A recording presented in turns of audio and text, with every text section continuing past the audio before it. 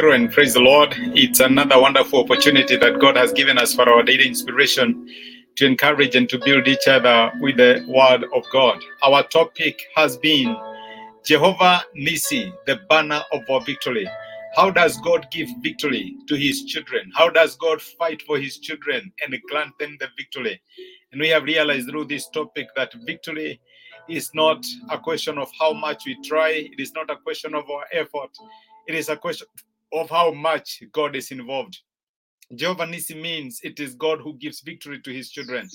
That name was given to God by Moses, to Moses by God.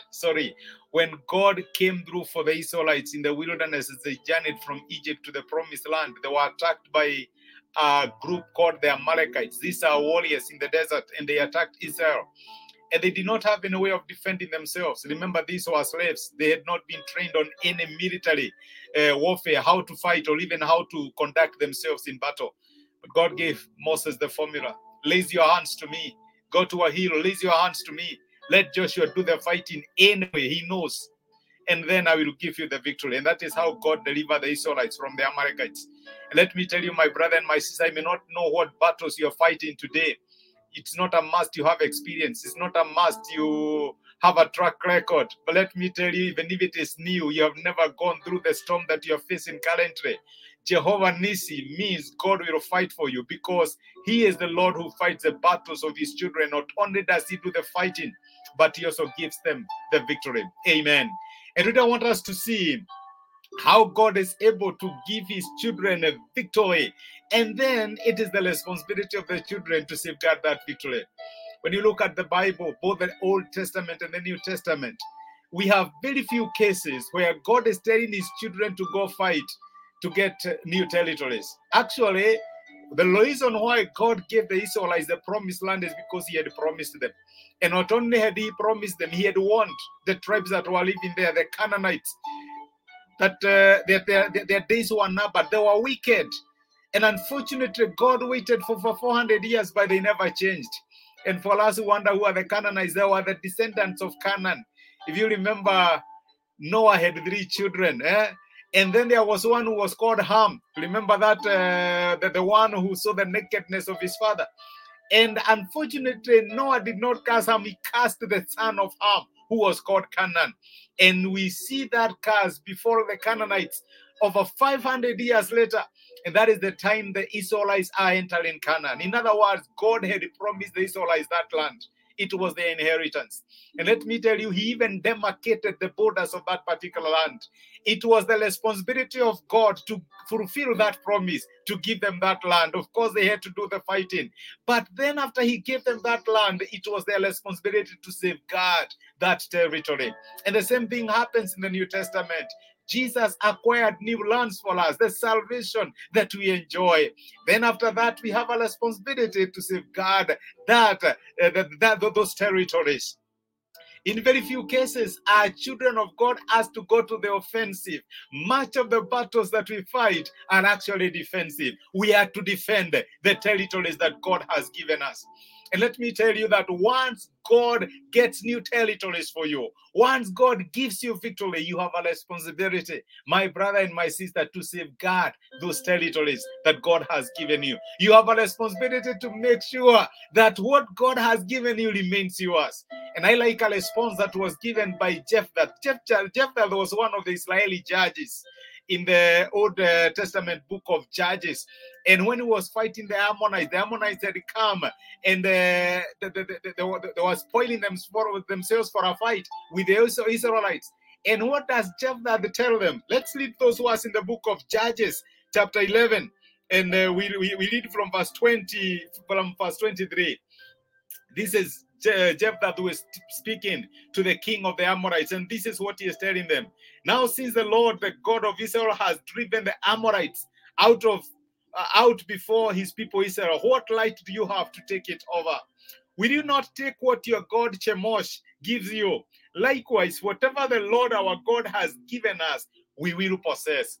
Let me tell you that as children of God, we have a responsibility to ensure that we safeguard whatever possessions the Lord has given us. God has given you a family. It is your responsibility to protect and to do everything in your power to safeguard that particular family. When God gives you a ministry, it is your responsibility to do everything that is in your power, of course, with the help of God, to safeguard that particular ministry. When God gives you a job or a business, you have a responsibility to do everything it takes to safeguard what God has given you. God will go out of his way to fight for you. But you know something? You have a responsibility to maintain, to safeguard, and to keep that which the Lord God has given you. He is God who fights the battles, and he gives his children, the victory. But then the children have the responsibility of safeguarding that particular victory. Much of the battles that we wage, my brother and my sister, they are defensive. God has given you a family. Let me tell you, you have a legal right before God to pray for that family, to defend your spouse, to defend your children, and to lay the boundaries and tell the enemy, this far you cannot come, because this is the inheritance that the Lord has given me. God has given you a nation. That is why we pray as citizens of this nation, because we have a right. God has fought the battle. He has given us the victory. We have the responsibility to safeguard the borders of what the Lord has given us. It is still the same concept that Paul was saying, that I strive to lay hold of that which Christ has gotten hold of me. In other words, there is that which God has given us. Once God has given you the promised land, you have a responsibility to safeguard it. And let me tell you, it's not everything that becomes your promised land. Every one of us, we have the areas that God has demarcated for us. It is our responsibility to know those areas, to demarcate them, and more so to safeguard them from the enemy. Jehovah Nissi will go ahead of us. He will fight for us. He will give us the victory. What's our responsibility? Safeguard the victory that God has given you. And let me tell you, as much as in your wars and in the battles that you are doing it to safeguard that which God has given you. Let me tell you that God will always be there to help you. May God grant us the wisdom to demarcate the territory, to safeguard that which the Lord our God has given us to safeguard. Let us pray together.